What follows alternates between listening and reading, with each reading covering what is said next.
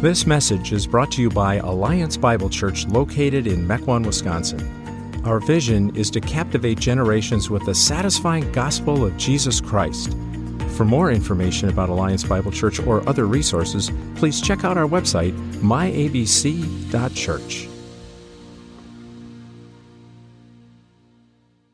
Every day we hear Christian catchphrases, a kind of Christianese, if you will, made up of slogans, compressed ideas about God or faith that we drop into everyday conversations about life. Catchphrases like, the devil made me do it, or Jesus, take the wheel. And after all, what would Jesus do? What do we really mean when we say that? Well, let's take a look at some common Christian catchphrases and what the Bible has to say. For out of the overflow of the heart, his mouth speaks. As we jump into this new series, Catchphrase Christianity, we're going to, in a fresh way, discover just how true those words of Jesus's are as we examine sayings that we use every day. There's plenty of these to choose from, isn't there? In fact, even if you're not a Christian, you probably have heard some of these sayings. You might have even used some of these sayings without realizing it, that they were a Christian catchphrase. Personally, I didn't know how many that there were until I started researching them for this series. There's classics like, more of Jesus and less of me, right? There's little beauties like sometimes God will put a Goliath in your path so you can find the David within you. I don't know about that. My new personal favorite, you've got to faith it till you make it. Ooh, that's a bad one. Anyways, but listen, we're going to consider one today. It's not even on that spectrum. We're going to talk about one today called #blessed. #blessed. Now, the first time I specifically remember coming across this slogan was actually in a movie. It was in Alexander and the Terrible, Horrible, No Good, Very Bad Day. As you can probably deduct from the title, little 11-year-old Alexander isn't having a very good day, especially in comparison to his older siblings, Anthony and Robin. And there's a specific scene where the family is clustered around the breakfast table one morning, talking about how their days are shaping up that really drives this home. In fact, let's take a look. Peter Pan is going to be awesome. Okay, today, Mr. Brand said that I am the most poised and elegant Peter Pan he's ever had the privilege of working with. No way! Wow, when is that again? Just remind me. Mom, hello, it's tomorrow afternoon, okay? Of course. So please be on time and don't be embarrassing. Yeah. Best behavior. Honey, please don't embarrass me. Dad, that includes you. I know. There, honey. Here. Guys, I guess you're getting crowned Duke at the prom tomorrow. Really? Congratulations. Yeah, I mean, it's not official, but Celia heard from a good source. It's kind of crazy. I'm dating the hottest girl in school. I'm getting crowned at prom. And once I get my license tomorrow, I kind of have everything I've ever wanted. And #blessed, you know? Apparently, #blessed means getting everything I ever wanted.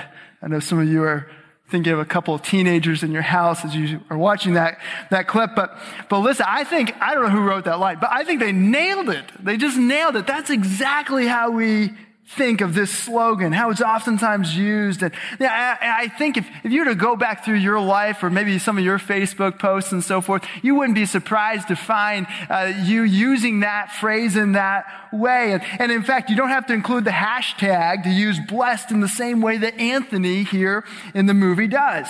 In fact, I would argue that blessed is the most common Christian tag that we use.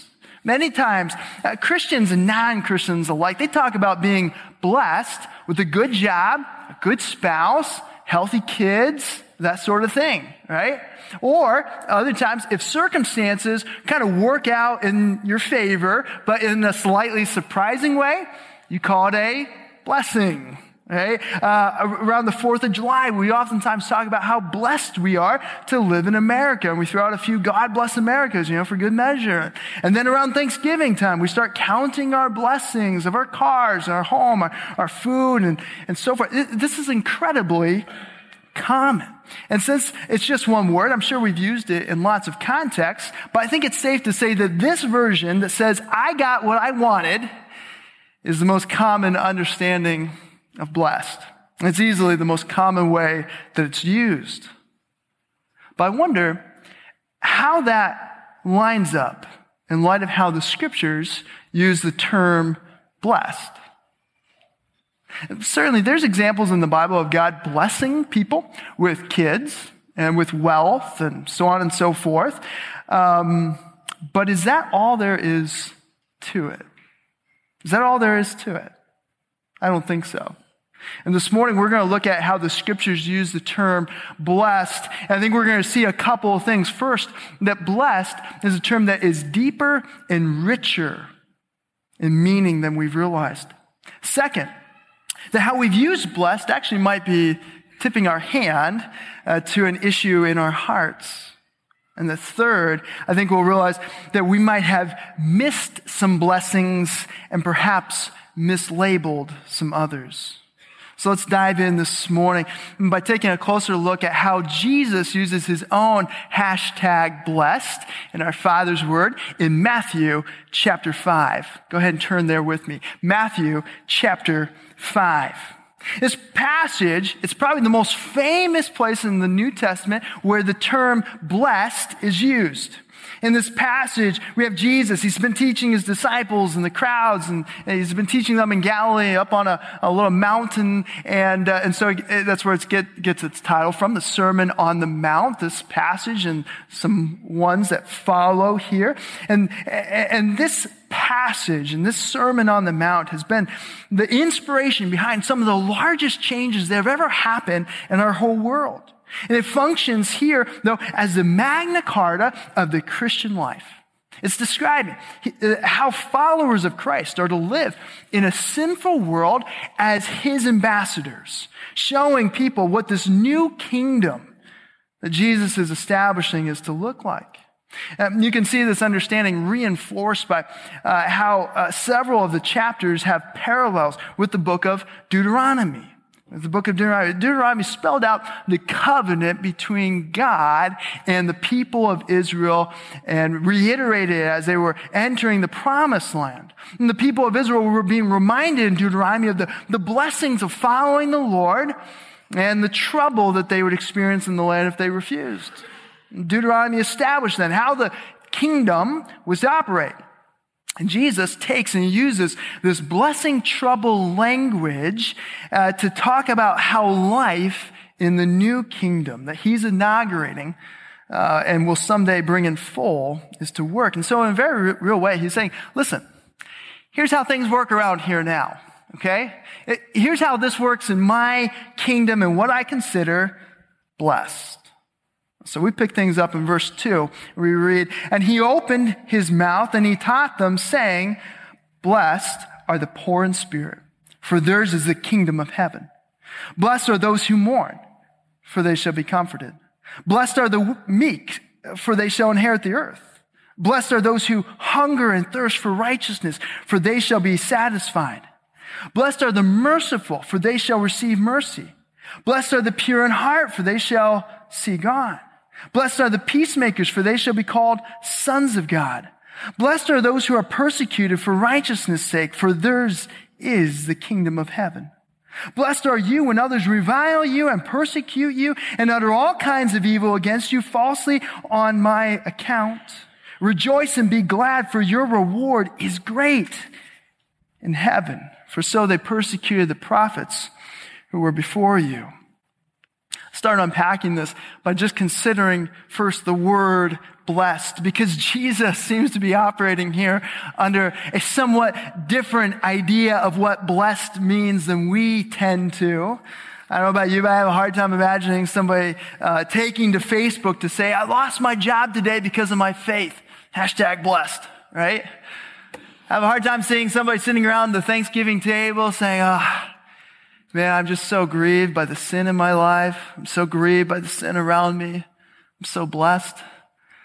I doubt I'm the only one that has a hard time imagining that happening.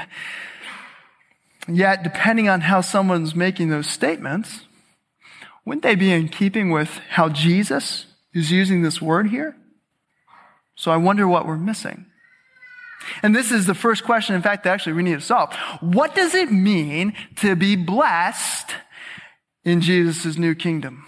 What does it mean to be blessed in Jesus' new kingdom? The kingdom that Christians are to be a part of right now as his ambassadors. Well, in this passage, Jesus uses the word makarios, which we translate as blessed. This word in its various forms is used hundreds of times in the New Testament, the Greek translation of the Old Testament. And so there's lots of examples to draw on.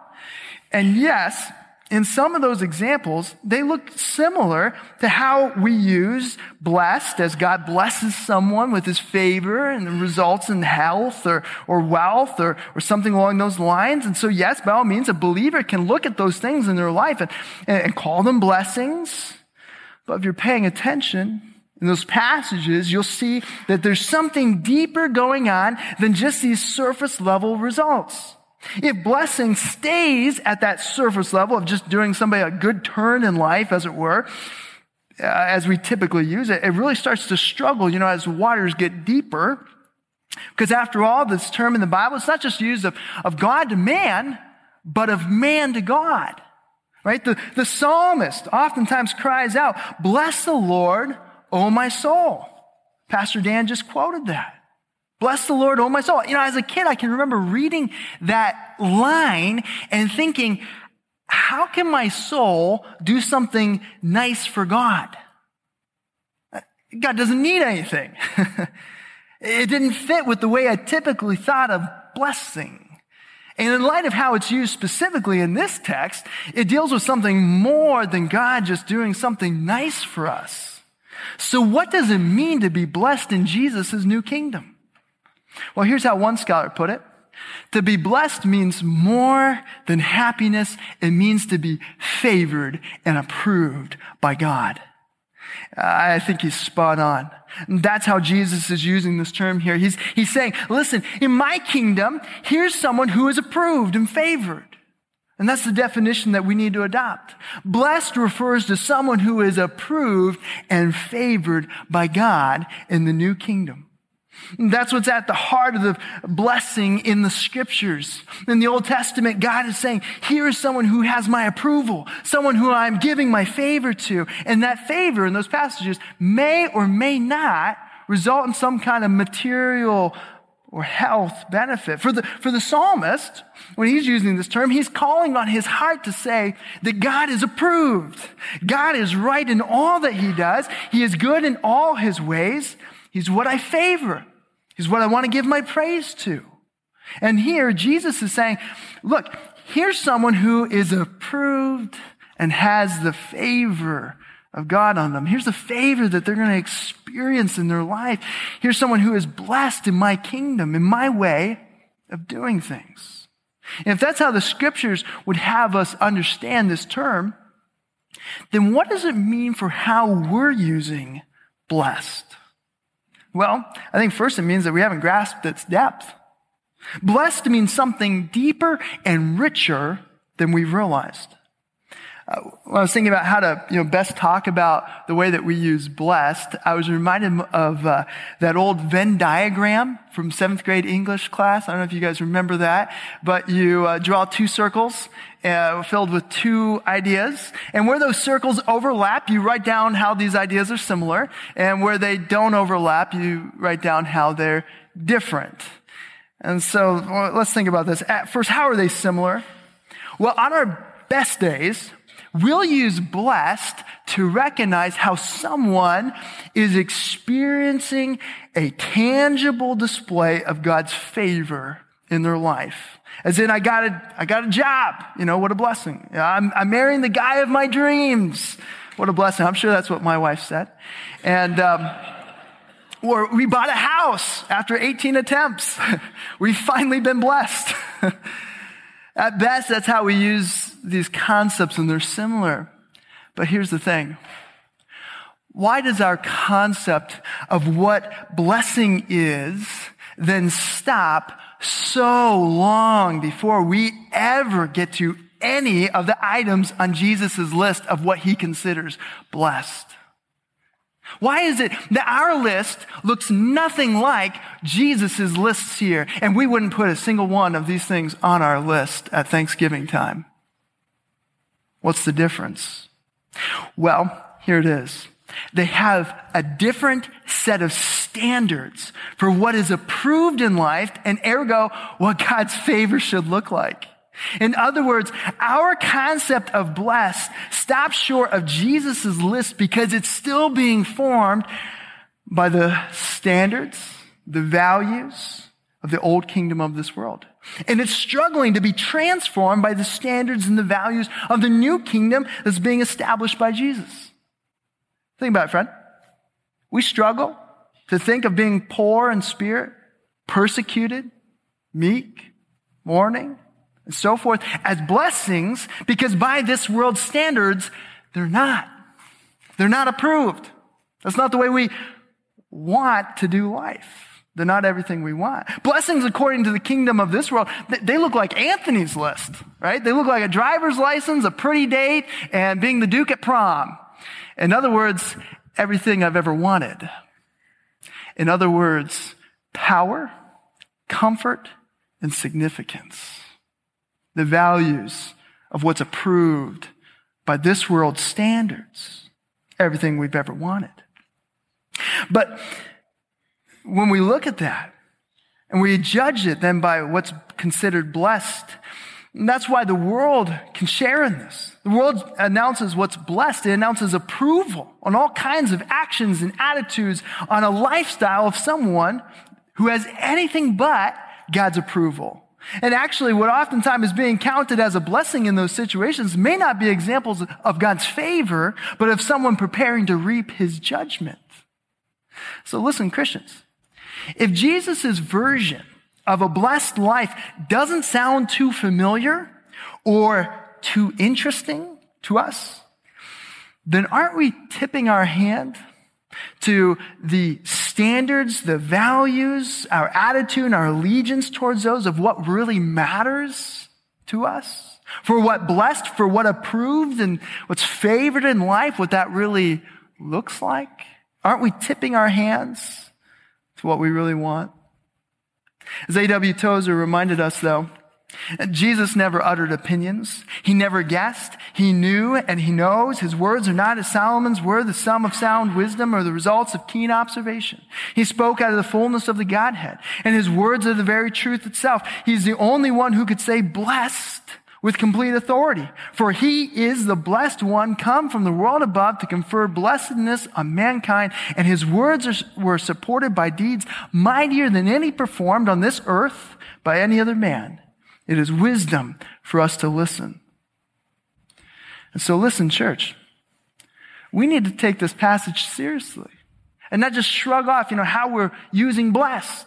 Instead, we need to reframe it in our minds so that we recognize and we embrace and we celebrate the life with God and others that Jesus declares is approved and favored in the new kingdom. We need to do that not just for ourselves, but we need to do that so we set an example for our children of what blessed really looks like. We need to do that so that we influence our neighbors and our coworkers, our friends, our relatives, and others with what's blessed as ambassadors of a new kingdom that's displaying what blessed really looks like. And we start doing that by adopting this new definition for blessed, and we start using it like Jesus does. So let's consider, how does Jesus describe someone who's blessed? How does Jesus describe someone who's blessed? Let's get clear on that so that we don't continue to miss or to mislabel what Jesus identifies as blessed in life. To do that, let's look back at the text here. When we read this passage, it's very easy for us to think about peacemakers or the meek or those who mourn as standalone ideas, individuals here. But the structure of this passage with its repetition, the very concepts themselves actually won't let you do that. The passage is written to be taken as a whole. The first half, verses 3 through 6, shows us who is considered blessed in relation to God. The second half, verses 7 through 10 here, they show us who's considered blessed in relation to other people. And then Jesus ends here with this capstone statement, verses 11 and 12, where he changes his audience to drive home his point. And he makes it quite clearly. Taken together, it shows us who Jesus is describing as approved and blessed. And starting in verse 3, he describes someone who is first poor in spirit. Poor in spirit, which means that the starting point for someone who is being approved by God begins with them recognizing that they are spiritually bankrupt. They are spiritually bankrupt. They are poor in spirit. They bring nothing to the table when it comes to this. As another pastor pointed out, there's no room for a spiritual middle class in the new kingdom. You're either still banking on having some credit from living a mostly moral life.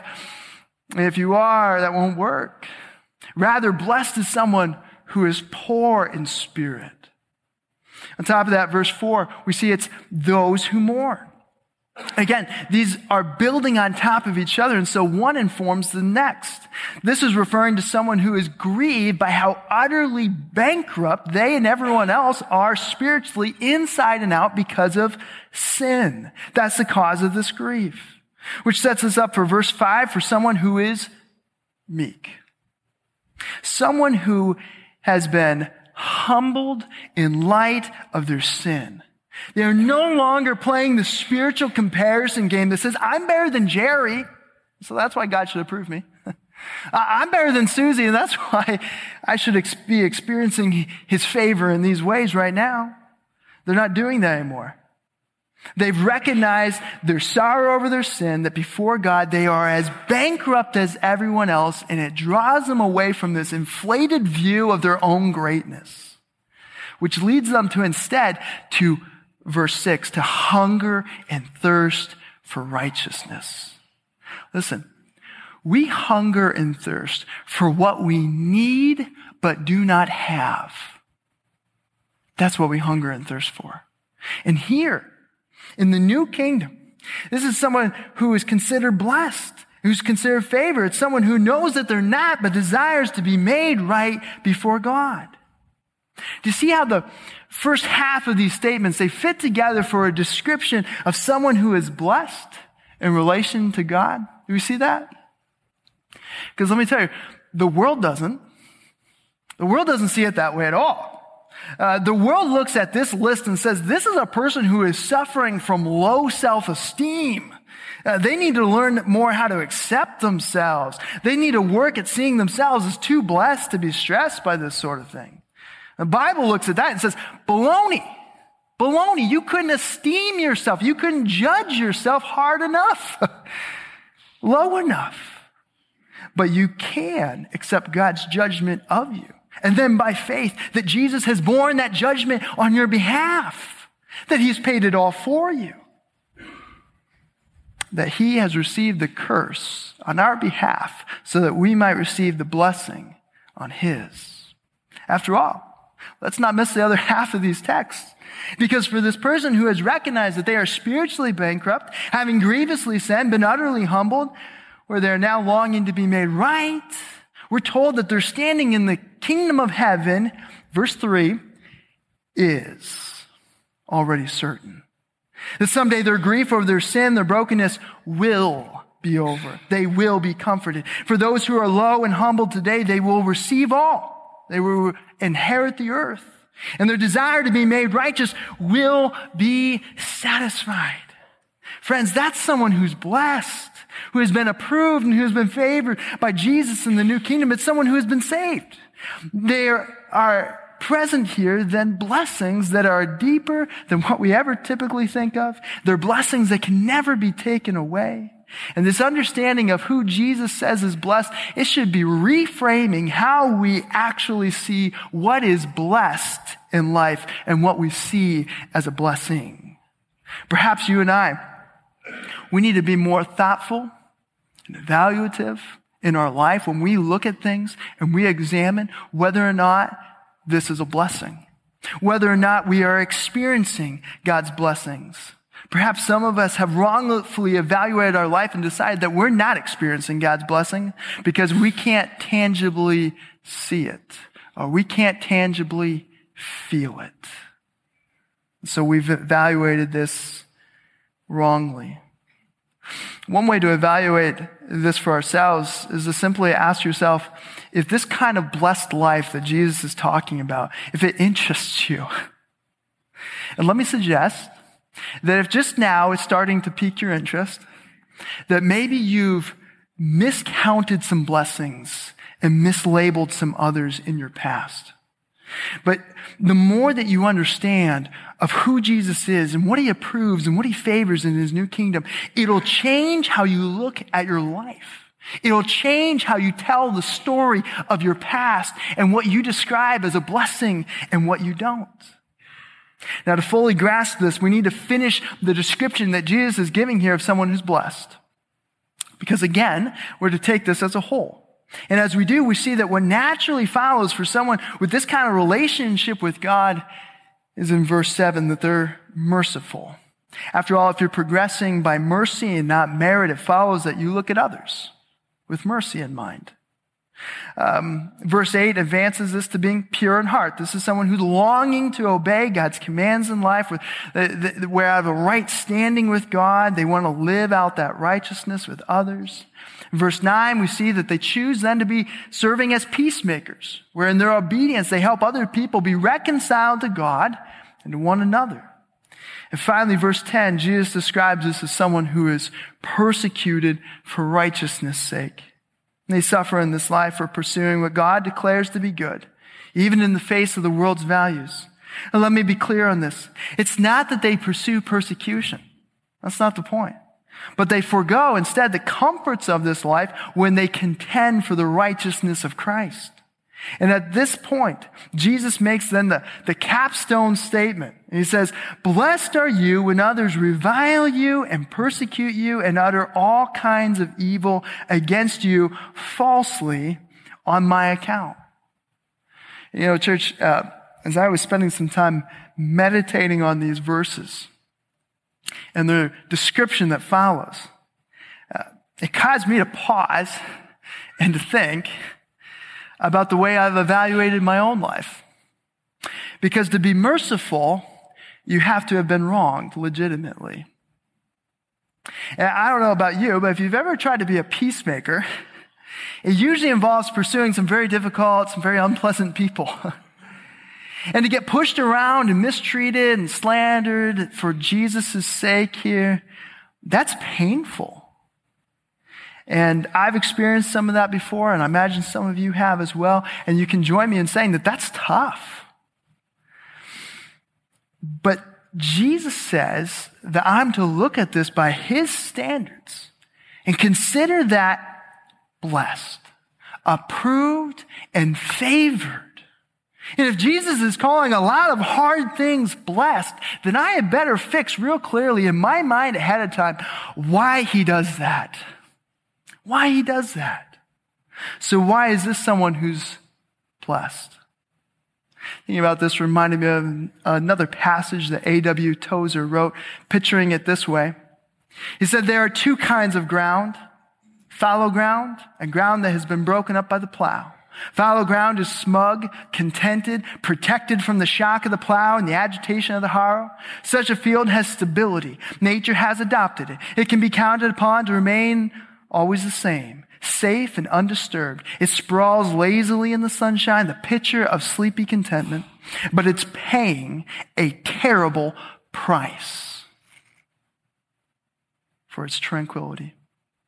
Never does it feel the motions of mounting life, nor see the wonders of bursting seed, because it's afraid of the plow and the harrow. And direct opposite to this is the cultivated field that has yielded itself to the adventure of living. The protecting fence has been opened to admit the plow, and the plow has come as plows always come, practical, cruel, businesslike, and in a hurry. Peace has been shattered by the shouting of a farmer and the rattle of machinery. The field has felt the travail of change and has been upset, turned over, bruised, and broken, but its rewards come upon its labors. The seed shoots up into the daylight, its miracle of life. New things are born to grow, mature, and consummate the grand prophecy latent in the seed when it entered the ground. Nature's wonders follow the plow. There are two kinds of lives also, the fallow and the plowed. Friends, if God has approved and favored you in opening up your heart to the reality of his Son, Jesus Christ, and he has blessed you to experience the plow, to show mercy, to live purely, to be a peacemaker to the lost, and yes, to suffer on his account, then don't miss this. Why is this someone who's blessed? Because his reward is yours. The joy of a plowed field is yours because new life, a new kingdom, a new way of doing things is springing forth in you and from you. New life. The joy of verse 12 is yours when Jesus said, rejoice and be glad. Why? For your reward is great in heaven. For so they persecuted the prophets who were before you. Friends, don't just identify the blessings of someone living for Jesus, but embrace them. Celebrate them. Surprise people with how you talk about it. I guarantee you, Jesus shocked his audiences with the way that he talked about blessing here. In fact, when he ends his teaching here in a couple chapters, it says that the people were astonished. And for you and I, when we call out persecution on the account of following Jesus, for the hardship that it is, and recognize the blessing that God has in it for us, it will not only refine us, but it will demonstrate the new kingdom of Christ. Don't make blessed are the merciful, blessed are the pure in heart, blessed are the peacemaker, blessed are the persecuted, and so forth, the blessed life that you would rather not experience. Don't make the mistake of the fallow field and trade new life for avoiding hardship. If you do, you'll never know the joy that follows from receiving the approval and the favor that only a heavenly Father can give as he looks at your life on the account of Jesus Christ and he says, blessed. Don't miss that. Let's pray.